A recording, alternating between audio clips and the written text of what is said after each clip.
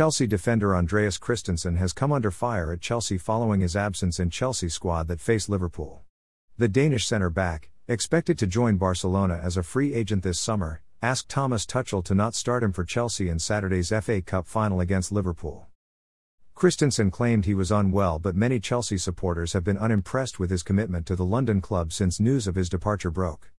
Tuchel admitted the defender would be leaving the club when speaking after Saturday's game.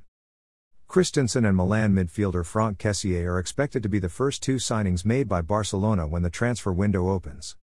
Both see their contracts with their current clubs expire at the end of this season and so will be low-cost moves. Christensen, 26, has earned 55 caps for the Danish national team. He's made 161 appearances for Chelsea, playing 34 games in all competitions so far this season for the Blues. Adapted from Football España.